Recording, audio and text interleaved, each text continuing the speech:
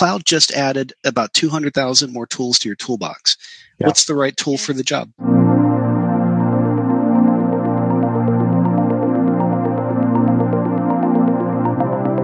Brought to you by Island, this is the Cloud Bytes podcast, where we bring together panels of opinionated cloud customers, providers, and analysts to discuss topics related to how clouds are built, marketed, and consumed. Everyone has different needs in the cloud, so we'll debate the topic at hand, and at the very least, agree to disagree. Our goal is to provide good sound bites about how to manage your bytes in the cloud, and sometimes the best conclusion may simply be that the cloud bites. This episode is all about the concerns customers have with moving to an operating expenses model in the cloud. My name is Brian Knutson. I'm the Director of Cloud Market Intelligence for Island and will be acting as our moderator for today's discussion. This episode's panel includes a wide variety of operational experience. Let's start by having each of our panelists quickly introduce themselves with their current role and a soundbite of their initial thoughts about what is important when considering concerns about expense models in the cloud. My name is David Klee, and I am the founder of both Heraflux Technologies and Sequilibrium Education. I'm lucky enough to be a Microsoft Data Platform MVP and a VMware vExpert, and I am thrilled to talk about this topic because, quite frankly, database licensing is one of the most expensive pieces in the data center.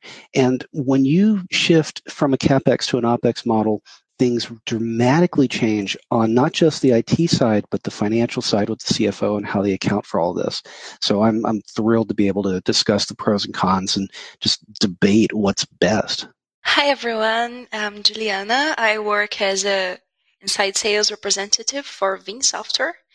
And, this subject really inspires me because I started working in tech for the business part of it. So really drives me to learn more each day. And this is all about digital transformation. So it's really cool to talk about it. I'm so happy to be here. Thank you for the invitation. Hi, everyone. So I'm Mark Crawford. I work for NJVC as a senior systems engineer, 7-time vExpert, and I've been working in the IT industry for close to 25 years now. And for about the past 8-9 years, I've been working on a government customer project. So that's where a lot of my focus is for my 2 to 3 years of AWS experience. Thank you all for joining me. Businesses for years have been discussing making a move from a capital-focused IT budget to a pay-for-what-you-use style IT budget. But it's not the easiest change to make. Everything from balancing the books to budgeting and negotiating changes when you move from laying out large initial outlays of cash to paying a monthly or a yearly fee. And no matter how bad the organization may want to make this change, any change is rightfully cause for concern. So, Mark, I'd like to start with you and kind of see, as you've been through cloud transformation as a customer, what the benefits your company was looking to get out of moving to the cloud and specifically around the moving to that operations-focused expense model. Yeah, so I was never actually involved in any of the initial discussions of what they wanted to get out of the benefits, but over the years with discussions on different teams and sort of the cloud team that we work with, my understanding was their initial benefits of moving to the cloud was they wanted to reduce costs of maintaining a physical data center. Yeah, and that's a pretty common reason for moving to the cloud, just because, especially if you own that physical data center, that's a large outlay of cash, like I said before, to be able to even have that capability. And then you've got to amortize it and make sure you're getting the full value before you get rid of it again, which to me seems really complicated as opposed to doing a monthly fee, but I'm far from a CFO. Yeah, but the issue that the government has is because they have classified environments, you can't just go out and put all your data in the commercial AWS environment. So they paid Amazon a lot of money to build classified AWS environments. And so initially that was a big CapEx expense for them. Yeah, definitely. And so have they seen kind of those benefits of moving to that? Have you seen that that really has improved the business from the business perspective? I don't know. That's a good question because unfortunately at my level, I don't see a lot of that information. And from what I've heard so far, I don't think that we're really going to see a lot of those benefits for a few more years down the road yet. Yeah, so definitely a long-term strategy there. Correct. You know, something Mark said of not being involved in first discussions, I assume it's because it's a government issue, but I guess the best practice around cloud is to involve the whole team, because you have to have each team involved in the business decisions and have everyone know what you're talking about and what you should talk about, because it's all about operation in cloud, right? You have to have your operational team align with the business objectives because they're going to use the cloud. Yeah, the tough part is the decision to actually go to the cloud is usually made without the involvement of a lot of people that actually do the work or do the act of getting there and maintaining and managing this. I've had a lot of organizations that we work with where they just say, "We're going to the cloud." And, as a, consultant and an architect around it, I sit back and just say, "Okay, well, why?" Because it's cool and trendy. There's a lot of great reasons to go to the cloud. There's also a lot of great reasons not to. Why do you want to go to the cloud? What's it going to do for your business by getting there? And in some cases, they have great answers for it. And in other cases, they just say, because we're going. And give me the reasons why, because based on how you're planning on managing this and using it to improve the business, the act of getting to the cloud and going to more of this operational model, the way you use it can change based on what you want to get out of it. Yeah, that's what a lot of the problems that we're having with the government customer that we work with. They just have this mindset of, we're going to take everything that's in the data center and move it to the cloud, and then we'll call that a success. But in reality, that's not a success. You just move from you managing the data center to somebody else managing the data center. So that's exactly it. Not using the cloud for what it's really best suited for, which is modernizing the platform. It's literally just lifting and moving the problem over and probably paying more than you already were. Correct.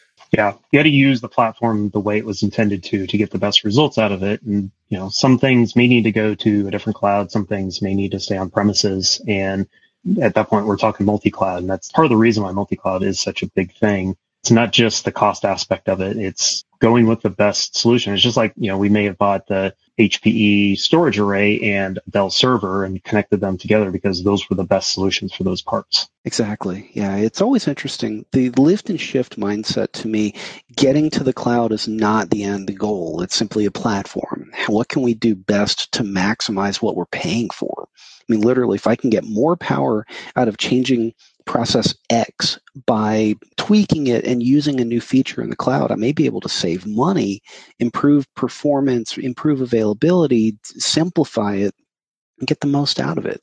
Yeah, I see that, especially in Brazil, because overall, most companies are now going to the cloud. They haven't made this step yet. And I like the idea of hybrid environments on that note because, private and public cloud, because you let the experts run and maintain the cloud and you don't have to hire new employees to do it. And existing employees that they already have can focus on their usual and normal tasks. And it keeps your financial forecast stable and predictable. And you can keep your IT efforts as OpEx as possible. So you can move to the cloud with security and predictability, and you can do this, shift more easily. I love the hybrid model. I absolutely love it. And it's everything that you just said. And it allows the cost of whatever platform you choose for a given task to become more predictable. One of the big things about the cloud is that, it's kind of like on-prem with virtualization a while back. Hey, look at this. We can spin up 500 servers right now. Go, go, go, go, go. And all of a sudden you've got 1,000 servers when, 2 months ago you had 100. It's a real challenge. If you get to the cloud, people are spinning stuff up right and left. And it starts to charge the credit card, which, you always find out after the fact at the end of the month when you get the bill, and it stings.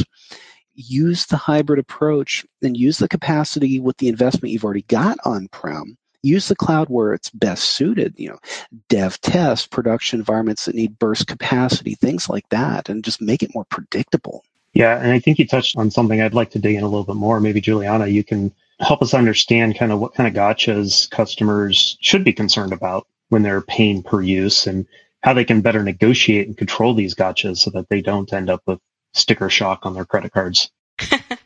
Yeah, I believe when you think about moving to the cloud, you're not just moving to an abstract environment. The cloud is somewhere, and somewhere has a price. You're paying for a space, you're paying for a service.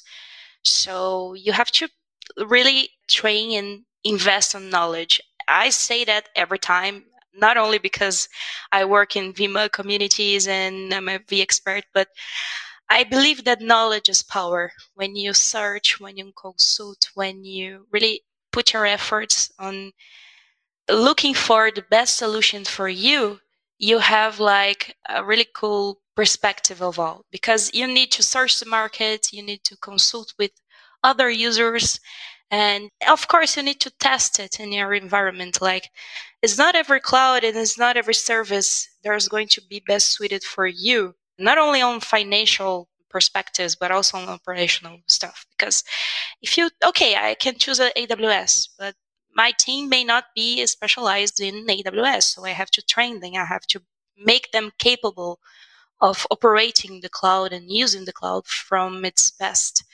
tools that can offer me. And yeah, I believe this to be true. I believe it completely. Education is Yeah. absolutely critical. It's a big shift in not only how you manage it, but how you set it up, how you migrate to it, how you operationalize it. One of the big things that we do is capacity management of these things. The database licensing is based off of core, essentially, CPU core. Yeah. And on-prem, let's just spin everything up. Let's give it everything because the vendor says we need everything. And a lot of times this will backfire on-prem with both, cost overruns of licensing and performance degradation, actually. And one of the things I love doing is educating people on capacity management and sizing these things appropriately. Yeah, that's so important. It cuts down your licensing costs. It's critical. Size it appropriately. And then you get a performance gain as a result. Your licensing goes down. We did this for an airline about 2.5 years ago, and we found that they were so oversized on their virtual environment that, no exaggeration, we told them after right-sizing is about 3,000 production SQL servers. We flat out said, if you right-size the way we tell you in prep for a cloud migration, on-prem, you can turn off half of your SQL Server on VMware physical equipment. And what will happen is it will get faster, and you just decreased your license liability by $31 million. That was amazing. They had taken a look at the financials on going to the cloud a while back, and they straight up said, no, there's just no way. And after showing them the process of right-sizing, not just doing it for them, but showing them how to do it, they saved a bunch of money on-prem, which today, given everything going on with the pandemic, I'm sure they're really happy they saved a lot of the licensing because they weren't having to buy net new. And what it did, it actually redid their financial forecast for going to the cloud with their data platform, and it actually made it viable at that point. So I know the last time I talked to them, they were aggressively looking at the cloud for dev test because it was cheaper for dev test on the cloud than it was on-prem. Yeah, and on that note, I would like to add that when you are searching for a cloud provider or, some consulting type of service for your company, first thing you got to do is you got to understand your business and understand its goals from now to like 5 years from now, because you have to know where your business is going and how the cloud can help you get there. And also trust your advisor, trust your consultant. Like David said, you did a sizing and you architected an environment so well done nicely that the customer was happy about it. So to be happy at the end, you have to trust who you talk to. Trust but verify. Yeah, trust and verify, of course. I work in a security company, you know, Ving Software. It's all about trust and data protection. So I say this to my customers a lot. Don't just buy cloud for its price. If you want a good service has a price. So you have to understand it quite well. Yeah, we constantly talk about planning and budgeting, and we have a lot of planning exercises because we constantly look at reserved instances because we can save a lot of money in our environment by using reserved instances. And so we are constantly talking about the future and what can we do to save money. And that's a big thing for us, is planning for those reserve instances. Yeah, and it's definitely key. I love this whole section just because it's all about, understanding and, looking at all the costs that are going to be involved. Every cloud platform prices things differently. I do a lot of the market intelligence stuff, and part of that is understanding cost models others use. And it's pretty rare that anyone uses the same as anyone else. So it's a bit of a challenge for everybody in that regard, but especially so when you're trying to compare what your costs are going to be. So it's key to having a consultant help you to figure out how you should configure things, what you really need out of it. And then asking, instead of going to the cloud provider saying, help us figure this out, you can go with them with this is what we need, tell us what it's going to cost. And that gives you a little bit more of an apples to apples comparison across them all. Exactly. My biggest thing with that, though, is people have a hard time gauging their on-prem cost because of the CapEx model up front. It's really difficult to understand a monthly expenditure for system X or data platform Y. And it makes things really tough when you want to have an apples-to-apples discussion on cloud versus on-prem, CapEx versus OpEx. And what I find a lot of people mistake is, if I've got, let's say, from a database perspective, if I'm doing physical CPU core licensing and I got a bunch of VMs on there with a ton of databases on there, how can you dial it all the way back to a given database and then factor in the time to manage the operating system and the OS costs and the hypervisor costs and the power and the cooling and the staff time to manage the platform? Even though some of that directly transfers to the cloud, some of it doesn't. You don't have to maintain physical equipment anymore, and that layer of time disappears. So understanding how to model one side to have that objective comparison to the other is incredibly difficult. And it's something that a lot of organizations just omit key pieces, and it makes the cost model way, way skewed. I agree. The company that I work for directly, they've had those discussions about moving to the cloud. And there's so many people that just, don't understand all aspects of budgeting it correctly. Yeah, it's because it's too complex. There's so much in there. And it's one of those things, let's say networking. You buy network core switches 5-6 years apart. Okay, so you're not buying network, storage, compute, virtualization, everything at one fell spot. You're now buying it here and there and doing incremental updates. And just like Juliana mentioned, the financial amortization gets interesting over time. Trying to balance all this stuff and come up with that model, it's so hard. So hard. It's fun for me because I'm kind of a geek with that stuff, but I'm kind of weird. Spreadsheets for the win. Yeah. We're in good company. Definitely. So, David, you kind of already touched on it a little bit, but I'd like you to dig maybe even a little bit deeper, building off that story of the airline that you helped out, around how this move to more of the OpEx model is more than just the consumption of compute and storage and bandwidth and all that kind of stuff that we normally look at, but maybe dig a little bit deeper into how application-specific changes to the cost model can happen when moving to the cloud. Oh, it's fascinating. So for those of you that have never dealt with database level licensing before, I'm going to focus in on Microsoft SQL Server, but a lot of the others are very similar to this. So from a SQL Server perspective, the licensing is primarily based around core allocations. You have a version such as Standard or Enterprise Edition, and there's different cost bases on that. But essentially, you're paying by the allocated core. In the on-prem environment, you can apply that licensing to either the physical machine CPU cores, and if you license it a certain way with Enterprise Edition, you have unlimited use rights to pile as many SQL Server VMs on that host as you can get. So look at the abstraction here. You have physical machine sockets and cores for CPUs. You've got the virtualization layer that has some associated costs to it. You have an operating system inside one or more virtual machines on there that has its own layer of cost. And now you've got database level licensing that's either by physical core or by virtual core. Start to pile all that on top of each other and then start talking about high availability options, things like that. And the cost model is incredibly difficult to calculate, even at a just raw platform perspective, and calculate it to a business purpose. So a database instance from SQL Server may have 4 applications pointing to it. If you're trying to charge this back to look at what cost structure a cloud spend is going to come from, it's really difficult to be able to say this database corresponds to this application, which makes up this piece of the puzzle, especially when the resource allocation can be a little more dynamic. To understand how to essentially do a chargeback model on-prem will get you most of the way towards being ready for the cloud, but at the same time, understanding what the cloud is doing with this, just like the comment about the AWS host-based reserved instance licensing. That's one of the tricks that I love to use, to be able to take on-prem licensing that they may have already paid for and apply it to the host in the cloud.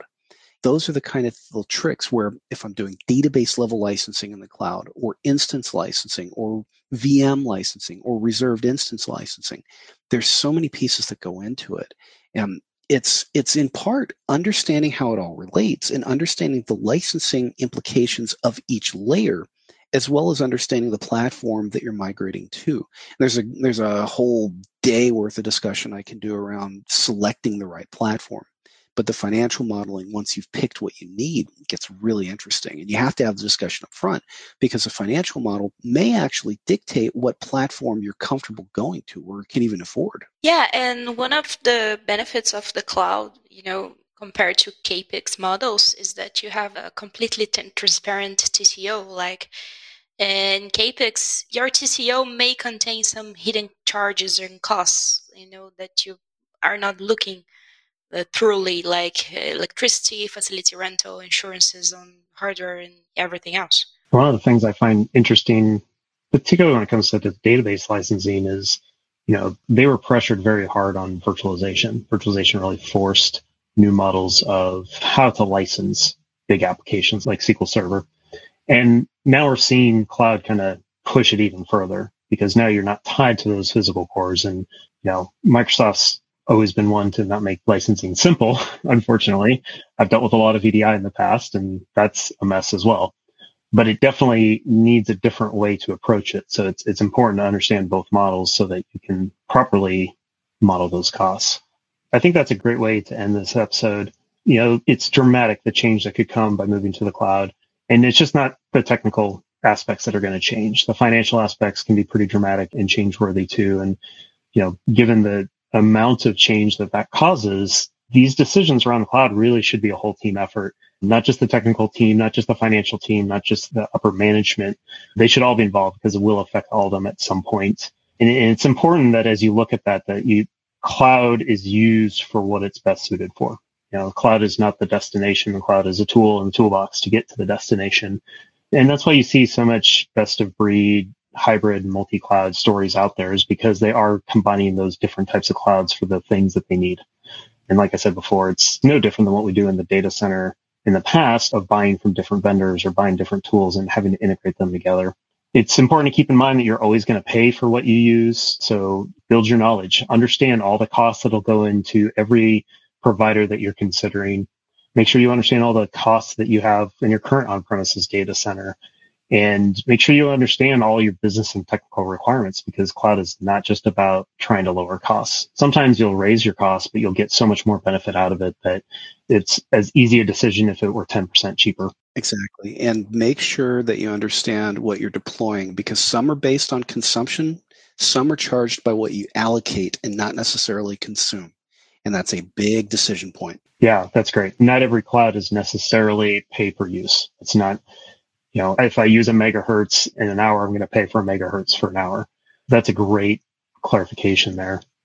And, all that goes into the cost modeling, and it's important to take the time to understand all those so that you can model appropriately, not just one cloud provider, the cloud versus on-premises, but all the cloud providers you're considering and on-premises solutions that you may be considering, which isn't easy, because they're all very different. They all need to be looked at the same level. So there's apples and oranges and beets. And, they all have similar traits, but you got to go way up the tree to figure out where the commonalities are there. So, and of course, if you're truly doing it right, you're going to consider all the additional costs. So how does this affect my application licensing? How does this affect employee training? How does this affect the productivity of the end users? All need to go into that cost model if you're truly going to understand what the costs are there. So, but overall, just a great conversation, a lot of great tidbits for people to understand there. So I really appreciate that conversation. So let's go ahead and close out this episode of the Cloud Bytes podcast. Big thank you to Mark, Juliana, and David for a great conversation. Also, thanks to Island for making this podcast possible. Please check out the episode notes, panelist contact information, further information on this topic, and all our other episodes at cloudbytes.cloud. You can also find our episodes on your favorite podcast apps. If you found this content useful, we'd appreciate you sharing with your friends and colleagues and providing us a rating on your favorite podcast platforms. Thank you very much for joining us for this episode of the Cloud Bytes podcast.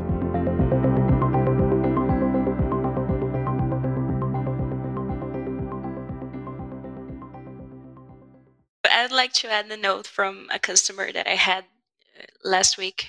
He went to me and said, I need to think about the cloud because I want to end with a clear sky and not having to deal with a storm. I thought it was so cute. I like that a lot.